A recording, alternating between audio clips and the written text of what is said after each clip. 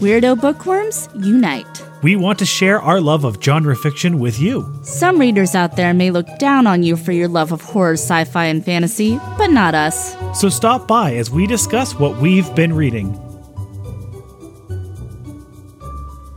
Welcome to Genre Junkies. I'm Sandra. And I'm Scott. And here we are, another episode, a fantasy book. Yes, it is.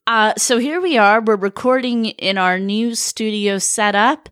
We've just moved houses, and it's insane. And we're still living out of boxes because, we're busy. And we, haven't unpacked everything yet. A little stressful. What can I say? Yeah, and our studio's not 100% set up yet, but it's a lot better than it was the last time we recorded. We're almost there. It's also a lot cooler in here today, so my face isn't melting off quite as fast as last time. We'll see how long I last. It helped that I ran the window air conditioner for, a good hour before we started. Yes. So, since we've been moving and doing all this fun, great stuff, we haven't really had any time to absorb any new genre material, unfortunately. I have been absorbing genre material, thank you very much.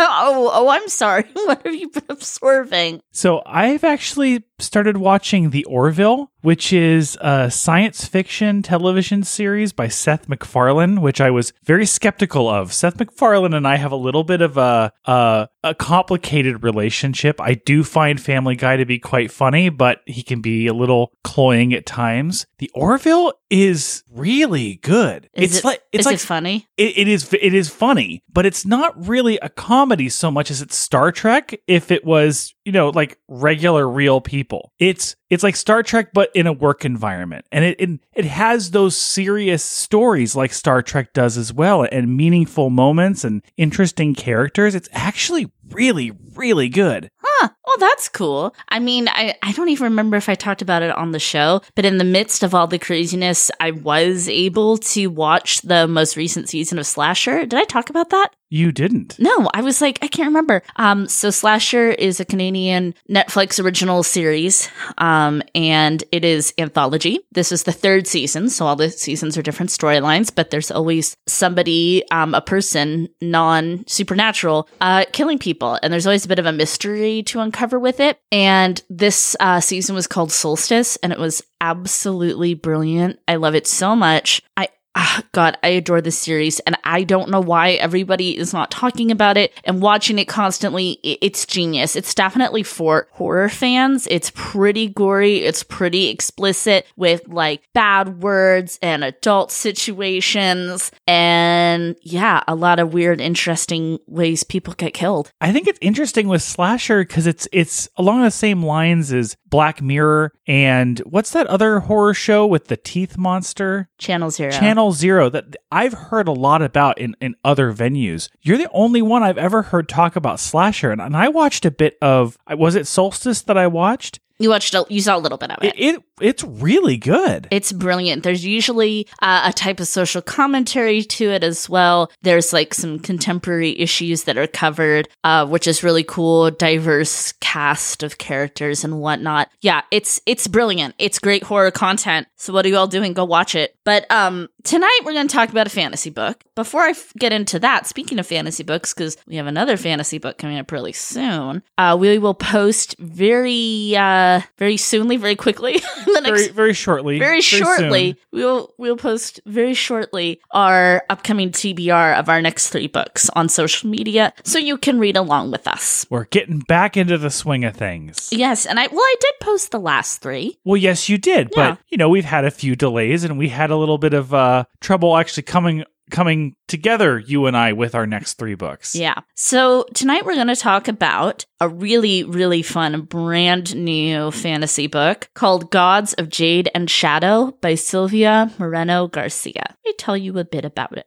The Mayan god of death sends a young woman on a harrowing, life-changing journey in this dark, one-of-a-kind fairy tale inspired by Mexican folklore. The jazz age is in full swing, but Cassiopeia Tun is too busy cleaning the floors of her wealthy grandfather's house to listen to any fast tunes. Nevertheless, she dreams of a life far from her dusty small town in southern Mexico, a life she can call her own. Yet this new life seems as distant as the stars, until the day she finds a curious wooden box in her grandfather's room. She opens it and accidentally frees the spirit of the Mayan god of death, who requests her help in recovering his throne from his treacherous brother. Failure will mean Cassiopeia's demise, but success could mean her dreams come true. There's more to the description, but I'm going to leave it at that. So that's kind of what you need to know. This is based on Mexican folklore, Mayan, the Popol Vuh. You read it? I've read it. Did you ever read it? No, you've read it? Popol Vuh? Yes, I read it in a religion class that I took. Oh. Yeah, and I have to say, this was a much more enjoyable way to ingest it. So would you call this a retelling since you've actually read it? Well, it's more like, you know how we have so many reimaginings these days of fairy tales and like Norse mythologies and Celtic mythologies and stuff. This is finally getting to have a point of view that is not so Western. Because it's about, Mexican people's journey. And I have to say, okay, I'm a little overwhelmed. I don't even know where to begin with this book. Well, the reason why I asked is because to me, not knowing that story, it read like one of the best fantasy retellings. I actually thought of Sea Witch when I was reading this. It has that same kind of, this is a really fun way to retell a story, except I don't know the original story. Well, and that's a fair point because I've read a lot of retellings just because that's the type of fantasy books I've been into and have been kind of published and geared towards a lot of fantasy readers for a long time. So I'm kind of pretty well immersed in the culture of retellings. So it's kind of a fresh perspective for you then. Oh, yeah. And I liked that. And I that's why I was asking, because I wasn't sure if this was like a future telling of existing mythological beings or if it was a retelling of an existing story. Either way, I thought it was great. And you know how much I love retellings. So yeah, you should read more of them. Well, You've been sleeping on the retellings while the rest of us have been going through it. It also reminded me a lot, this book, of Neil Gaiman's American Gods, which is kind of like taking the gods of old and putting them into a modern contemporary era, in this case, the Jazz Age, the 1920s, and kind of seeing how they fit in or don't fit into this world and what it means to be kind of a god of old in a changing earth. It didn't have the same type of humor as Gaiman or anything. And I mean, it's quite different than American Gods, but it's very reminiscent of it for me, which I love that book. So that's totally a compliment.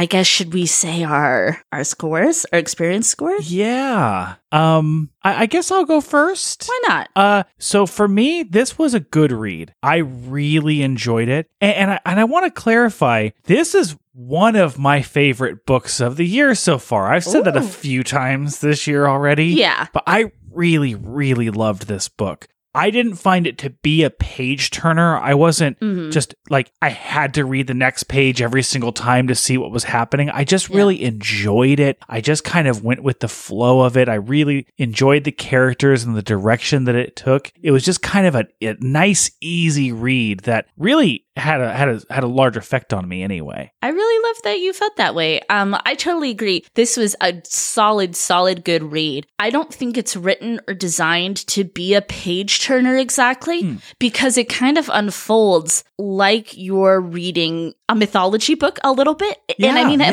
I mean that in the best way possible. So like I said, I'm into retellings. I love myth. I love fairy tales. I love different myths from all around the world, and reading about the pantheons of gods and goddesses, totally my thing. And ever since I was a little kid, I've been that way. And my first real obsession, and probably the one that I'm the most knowledgeable about, is Greek mythology.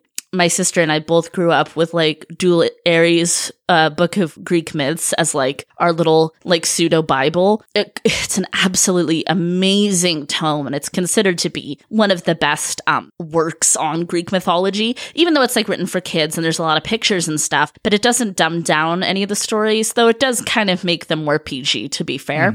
So I love reading about, any sort of myth and folklore thing. And like I said, I was familiar with the Popol Vuh, but it was, it's a little bit of a harder one to get into because it's not as romantic. When you read it on pages, it's a lot of sacrifice and pain inflicted and inflicting pain on oneself and sacrifices, like I said, animals and people. It is quite violent. It's quite violent. And there's nothing wrong with that. But when I was used to much more romantic, kind of flowy mythologies, it and I did not connect, though I found it really interesting. And I feel like with this book, she really, really brought this world and the characters to life and made it so much more just enjoyable and consumable and really, really gorgeous prose.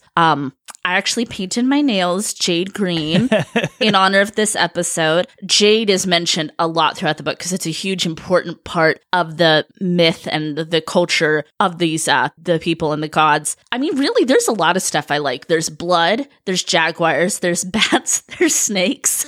Oh, the snakes. There's gemstones, like there's ghosts. I mean, there's a lot of stuff that checks boxes for me. So, yeah, for me, a good read. I want to talk a little bit about the prose and the writing style because you had mentioned it there, and you're right. It does read a more mythological, and it's because the author uses this interesting technique. It's very storyteller. Well, yeah, and there's really two different voices. There's really two different narrators. Yeah. Or narration styles, anyway. There is the narrative style when Cassiopeia is the main character, when she is doing things, which is more of a traditional novel style. Yeah. And then there is the way that it's told whenever it's dealing with gods or the spirit world, or even things that are happening right now. It's told from an even more omnipresent state. Yes. And just statements of fact. Very like once upon a time in this village, like type of voice. Very storyteller, very fairy tale, oral tradition written into, a book type of thing. Yeah, no, it's a really cool voice, and it blends very well with Cassiopeia's interpretation of events as well. Something else that I really admired about this book is the fact that it takes place in Mexico and during the Jazz Age, the 1920s, which I'm a big fan of that era, but you don't see a lot of books, I mean, really at all, written in Mexico. And sometimes when you do see Mexico depicted in pop culture, it's dirty, it's dusty, it sucks, nobody wants to be there. And it's like, come on now, that's not true. This is a beautiful, vibrant country with a really cool history. And Cassiopeia travels around Mexico, and we get to see what, different states were doing at that time, and how some of them were really, really leaning hard into the Americanized stuff and the fast cars and the Bakelite and Art Deco. And some of them were, struggling more with, or had more Spanish or French reflections. It's so cool. And it's just something that's really lacking in especially books, to have a story set in Mexico. Yeah. And I don't want to say that I learned anything from this book, but I definitely feel like I am a little bit closer to the culture after this book. And I think that was a goal of hers, was to show you hey, every place in Mexico was not what old movies want you to think it is. There was a lot going on in Mexico. There's even a setting that happens in the book that is more touristy and Americanized at that point. And she talks about how these places that are there are projecting this false sense of what Mexico is and was, and these fake histories for the American tourists. And it's just really interesting to hear, that perspective on what sometimes we think of what all of Mexico was like then, and it wasn't at all. Right. So let's talk a little bit about the characters. Cassiopeia, which is such a great name. And I don't know if I'm really saying it right. It's a Greek name, but I don't know. That's how I've always pronounced the constellation. Yeah. So that's what I had in my head. She's kind of a Cinderella, a version of a Cinderella. And she, she's from this area which has really oppressed her. And it's oppressed her in her own household because she's basically a servant for her grandfather. Her mom was kind of the black sheep, and now they're back working in grandfather's house, and like, so she's oppressed there. She has no real rights or possessions. She has very little to call her own. She doesn't even have a mirror because their area is also like really dominated by this kind of, kind of creepy Catholic church vibe where everything is a sin and everything is evil and, vanity and greed and lust and all of this stuff. But her father was like this learned man and a poet. I mean, he named her Cassiopeia, for a reason. And she's kind of stuck between these two worlds, but she wants adventure in the great wide somewhere. She wants freedom. And I really like how self-aware the author is, because when you're first introduced to Cassiopeia and she's talking about her life, the first thing that came into my head is like, oh, it's like a Cinderella thing. And then Cassiopeia even says, I could always dream of being like a Cinderella type, but it's like, oh, okay. So this exists in this world. Yes. This isn't a retelling of Cinderella, even though it kind of starts that way. And I appreciated that introduction. Well, it's a familiar fairy tale setting that I think a lot of us can get behind. And I love a Cinderella type of character and story, someone that works really hard, but has dreams, but is, forced to kind of keep those things secret. I don't know. It's a trope I find really endearing. As I found Cassiopeia very endearing as well. I thought she was funny, smart. She was headstrong, but not like foolishly so, where she's just always making the wrong, stupid choices, just so that she can do what she wants to do. It's like, no, she's smart and she's a realist and she's thrust into a completely insane situation. But she's not unlike a Bilbo Baggins, where it's like, but I'm going on an adventure. That's a really good comparison. You're right. Except Bilbo Baggins was a little bit happier in his life. Well, he also didn't have as much at stake. Andy God's bone shard in her hand that was kind of necrosis going on. Yeah. So, But you're right. She has a rebellious nature, but she is, you said it perfectly, a realist, where she understands this is her lot in life. This isn't something that's necessarily going to change. She can, dream and wish all she wants, but she at the beginning of this book is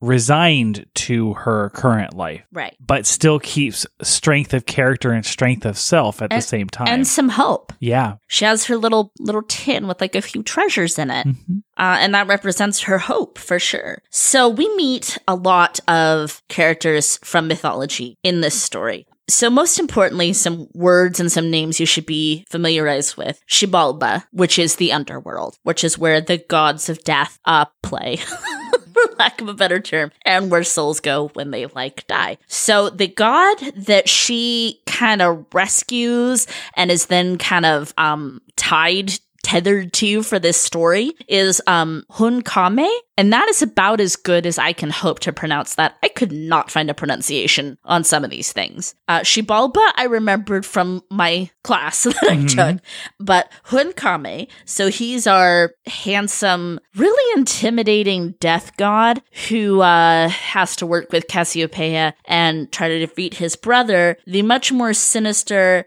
Vukukame. Vukukame, is that how you said it? That is how I said that in my head. Yeah. Hunkame is not how I said it in my head, but when you say it, that is probably more correct than what was in mine. Yeah. So he's kind of our villain. He hates his brother. They've been, grappling since the beginning of time, quite literally. And he had to serve his brother. And he has a lot more, kind of dark, more sinister, more gruesome intentions for how he'd like things to be. Even though Xibalba is like a dark place by nature, he's a little more cruel, this brother. Then there is Martin, who is her cousin. Who is a jerk. He is a jerk. What a great foil for Cassiopeia in this story. So he's kind of recruited by Vukukame to be his proxy, I His guess. champion, if you will. And they're going to pit the cousins kind of against each other. And Martin is like, he's selfish, he's arrogant. He was like the grandfather's only like grandson, spoiled, absolutely horrible to Cassiopeia her whole life. Just has it out for her. Yeah. And he's stupid. He's just really ignorant and awful. But really, really good character. Like I said, a great foil. We meet all sorts of other gods and demons and ghosts and cool things. My favorite character was Lore, the demon. I knew it would be. Probably mine too. He's like a trickster type of archetype. Very, very funny. Anything you want to say on any of those characters? I don't have anything about any of the specific characters. I was just thinking about how hard it is to write a god. Particularly one who is just aloof, so aloof and just not really mindful of what's happening with the humans, in this case, the middle world. And is just, I am the best. I am the greatest. I am a god. And it's very difficult to write a character like that. Yeah. Keep that sense of greatness, but also make them a real character and make them multidimensional. And she does a really good job of it with both Hunkame and Nvakukame. Does a great job with those characters, making them multidimensional while still making them so alien and aloof. And she takes that same skill to all of the characters in the book. I loved all of them. Even characters that don't really have much more than a couple of pages have an interesting, unique perspective that I really appreciated in this. They have a whole flavor to them. They have colors, they have items, animals, stones, architecture, design that is associated with them and very representative. And it's so cool. And she did such a great job of putting them in a quote unquote contemporary context as well. And this book has a lot of description when it comes to clothing, items, locations. Yes. And as we've said many times before, I sometimes struggle with that. In this book, I drink it up. Right. I sucked it up like a sponge because everything was so new to me. This was all stuff that I don't have as much experience reading about, that I was just really interested to hear about all of these descriptions that she had in store for me about what they were wearing, about what they were eating, about drinking. Exactly. It was so great in this book, and it's done so well. That's what I mean, was like, I don't know if there's anything that I come out of this and I would say, oh, well, I learned this today. Yeah. But I feel like I have a better frame to learn, a better connection to their culture, to that culture, to that history, for me to frame more knowledge that I can learn in the future. I'm interested in learning more now. Yeah, I loved it. Every time we were going to go to a new place, or it's like, we've got to go see this such and such character, I was so excited because I knew it was going to be so totally different and such a cool, immersive, beautifully prosed experience for me as a reader. I guess I will say, before we give our appeal scores, a little bit of critique that I have. Now, again, obviously, I think I've made it pretty clear I really enjoyed this book and I really enjoy her writing. However, I will say about Sylvia's writing, and a little bit of a critique, is that sometimes, and I can't believe I'm saying this, she gets a little long-winded. And don't look at me like that. The sound you're hearing on my microphone is my jaw dropping to the floor. Okay. Yes. No, I mean, here's the thing. I love all that stuff and I love her writing and I thought it was fantastic and I enjoyed it. But there was some times that I was like, I think we could pare this down a little. I think we could shave off a little bit of this exposition. And I mean, that is just me. That's my opinion. And it didn't make me not enjoy the book any more or less. But it was like, okay, I feel like it's dragging a little bit. And I was I was seeking a little bit of a faster pace. I do think that the book is fairly long and could be written in a style that's a lot shorter. Right.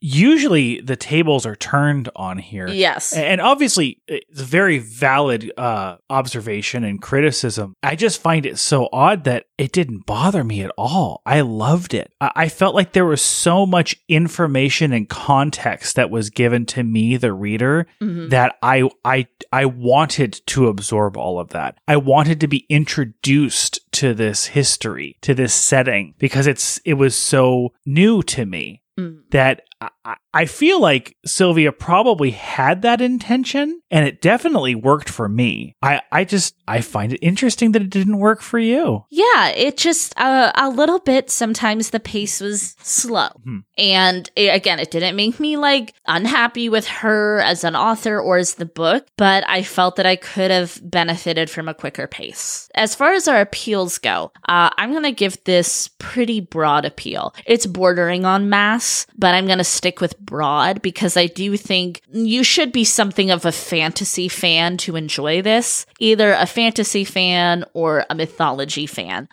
because it's heavy on those two things. Yes. And I don't think people who are more just into like contemporary or hard science fiction, or horror, like with very little room for fantasy in there would enjoy this. I agree with you. I at first was really thinking mass, but as the book progressed, I really did fall back a little bit into broad. I think that there are some challenging themes and some challenging writing styles for people who are not, used to fantasy at least a little bit, which keeps it from the mass category for me. I'd like to go into more details on that in the spoiler section. I think it's great. I think that anyone who has any like base at all has enjoyed a fantasy book in the past will like it. Mm-hmm. It's not quite mass. Well, there you have it, everybody. We're going to go into a little more depth in the spoiler section. So we'll see you in a few. Enjoying the show? Please like and subscribe on iTunes. You can find us on Twitter and Instagram at Genre Junkies. And don't forget to visit the website, genrejunkies.com.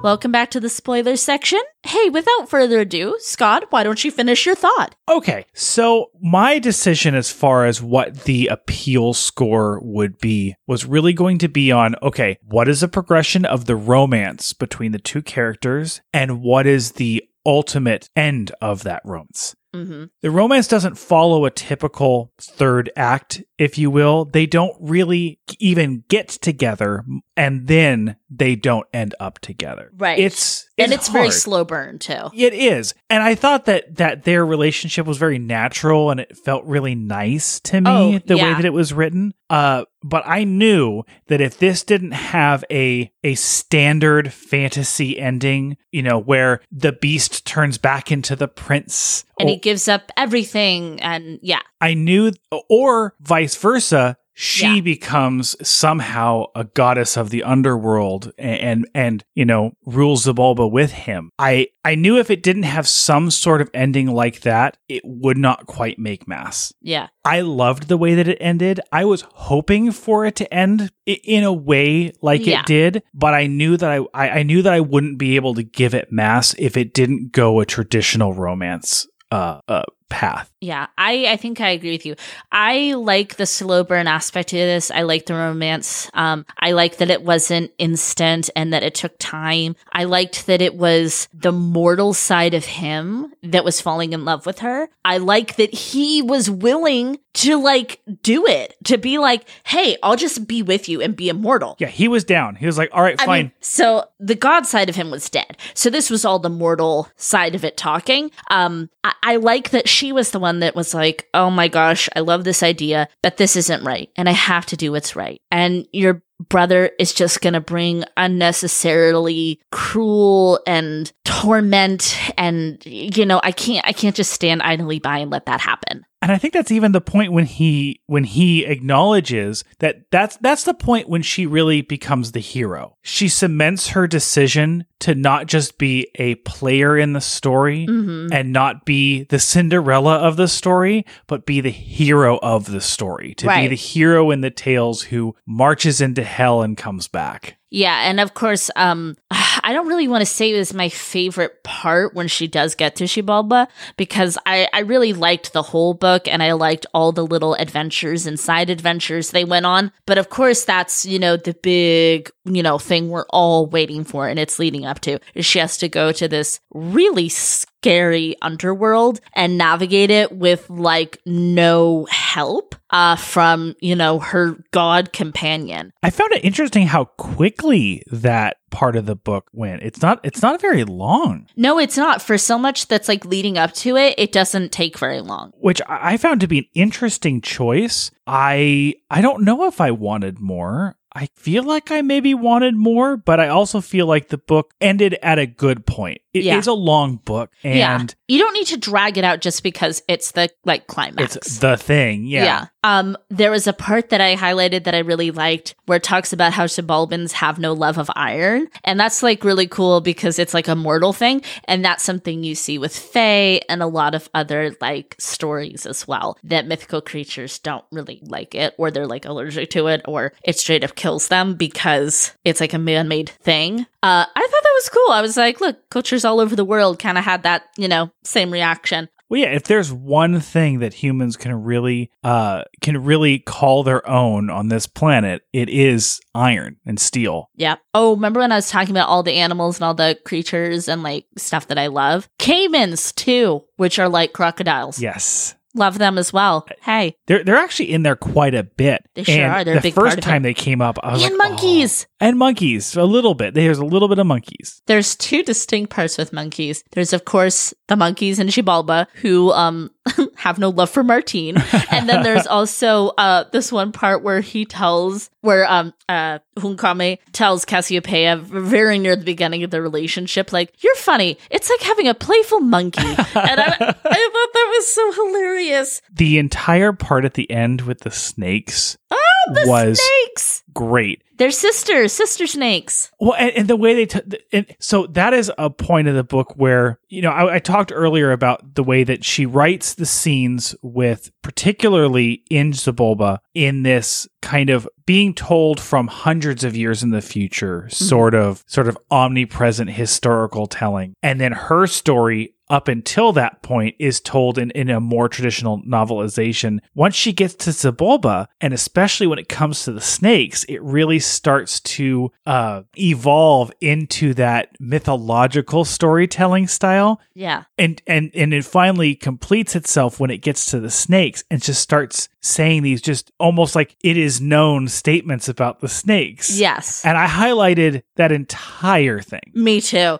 I loved that so much. Obviously, we read this on our Kindles, why we keep saying highlighted. But there's a part where it says, and I love snakes. If you know me, you know I love snakes. And it says, snakes, after all, have a great sense of decorum and order. And I was like, yes, they do, don't they? I liked that she kind of got the God brothers, especially Hunkame, to turn over a new leaf, but not entirely change who they are and what they do. They're still gods. They're still aloof. They still have... Well, they're still the god... Well, especially Hunkame, the Lord of Death. Yes. In Xibalba. Yeah, there is no real humanity in them, but they have a new dynamic. They end this ridiculous struggle and squabble of hatred and power because she pointed out to Hunkame, I'm sure you were a jerk. And I'm sure, he spent, millennia being mean to his brother and oppressing him and keeping him under his foot. And she sure knows what that feels like. So it was like, okay, maybe we should just find something else to do instead of, constantly trying to kill each other. Of course, I loved his love letter to her, which is that there's finally flowers in Xibalba, the red flowers everywhere.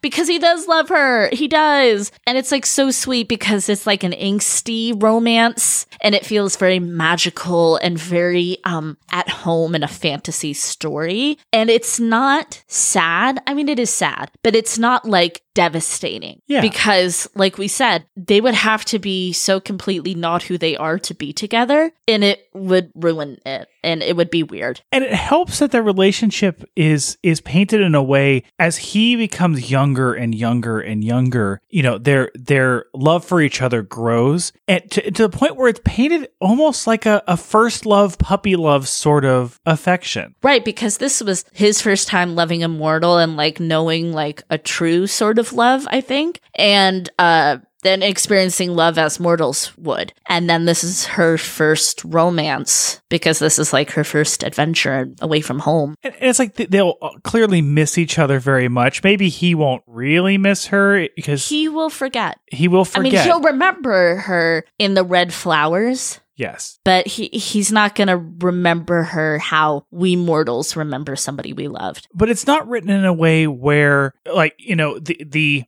cliche, the one true love. Yeah. And they've lost each other forever. It's they loved each other. They loved each other very much, but they'll both move on. Yeah. And of course, I love the true ending, if you will, where he gives her the gifts of, you know, being able to talk to ghosts, travel the roads, and to have any language, which is such a cool power that I never thought of having. Love that power. Oh, you haven't? No, I love that. Yeah, have you ever played the game? Because death knows no language. Yes. Have you ever played the game where you say, well, if you could only have one superpower, what would it be? You've never played that game? Okay. Well, I mean, yes, but I think you mean something different. Well, that's usually my answer. Oh, really? Is I wish I could read and speak any language. That would be so awesome. I would love it. But anyway, so she has these gifts, and then Lore comes and picks her up, and his Raven's there, and he's dropping his little zingers and being so funny. And he's like, I miss French. I miss speaking and hearing French.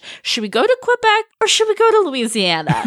And like, she's just down. She's down for the adventure. And he's like, hey, like, what are you doing? You don't have anything going on. I'm a really nice demon, actually. Like, you know? It's cool. I promise I'm not going to take your soul. I swear. Unless it's for sale. Unless you want to sell it to me, in which case, yeah, absolutely. I'll buy it. But no, I won't take it. I won't steal your soul. It's cool. We'll be friends. Like buddies. I love that. I would read a whole nother book about their adventures. About their adventures. I agree. Oh, another part of the book that really stood out as a favorite to me is the part with the hungry ghosts. Oh, that was scary. It was very scary. That was legitimately frightening. Yeah, that was super scary. The way their eyes and their tongues are described and just how when they summon them. Though I did kind of picture them like Venom. Oh. A little bit. I guess. But like more emaciated. See, the funny image that I got in my head outside of the actual terrifying image was more like Boo's from Super Mario World with the tongues. I love it. Yeah, that was kind of the funny image I got in my head. But just the way they're just black and they black out everything around you and you're just in the dark. That was frightening. Yeah, it sucks. They are not awesome people to be around. I also love how the roads talk in Xibalba. I mean, everything's trying to distract you and get you lost in this world is kind of the point. And that was really, I don't know, really cool, creepy, magical aspect. I got such Labyrinth vibes. Yes, Turn of course. Back. Yes. You're going the wrong way. And the hands and the helping hands. Oh, please. It's been such a long time. Well, I guess we should kind of wrap this up because it's really hot. Yep. And I'm dying. I gotta end this. I'm going to go ahead and start us off with my execution score. I really loved this book and I loved what it did as far as my interest and connection with that culture and history. Mm-hmm. I keep saying that, but that really meant something to me. Yes. And even, I mean, if I took that out, if I took the unique setting out, I still think it's a very good story. I still think the characters are incredibly fascinating and I'd be very happy with it. But you put that in and it just creates an even richer, more robust robust world. I think that she had to have had the intention to try to really make it real for people who have never been introduced to that world before. Mm-hmm. And for that, I think she succeeded. So how many bone shards out of 5 would you give that? I'm going to give it 4.5 bone shards out of 5. I do think that it was longer than many people would be happy with. I could see myself in a different mindset, in a different month of the year. I might have felt more concerned about the length of it. It worked for me right now. That's the only reason why I ding it a little bit, but I really did love it. I'm so glad you loved it. You liked it more than I thought you would. I thought you would really like it, but I thought you would have some problems with the flowery language and the length of the thing. So I'm actually going to give it 3.5 bone shards out of 5. Certainly above average. A beautiful love letter to Mexico, to the history of Mexico and its people and its gods and its super, super amazing pantheon folklore. It was just absolutely beautiful and a wonderful, wonderful heroine. And I do think it could have been pared down a little bit, dragged a little bit for me sometimes, but I'm still super happy I read it, and I wouldn't let that deter anybody else from reading it. There you have it, guys. Thank you so much for joining us for this beautiful, magical episode where we happily read and enjoyed Gods of Jade and Shadow by Silvia Moreno Garcia. Appreciate you being here, Scott. I'm so glad that your heart and your mind was opened even more towards this culture and story. Well, thank you for having me on our show. You're welcome. All right, everybody, watch out for jaguars, check under your bed for some hungry ghosts, and please keep reading past your bedtime.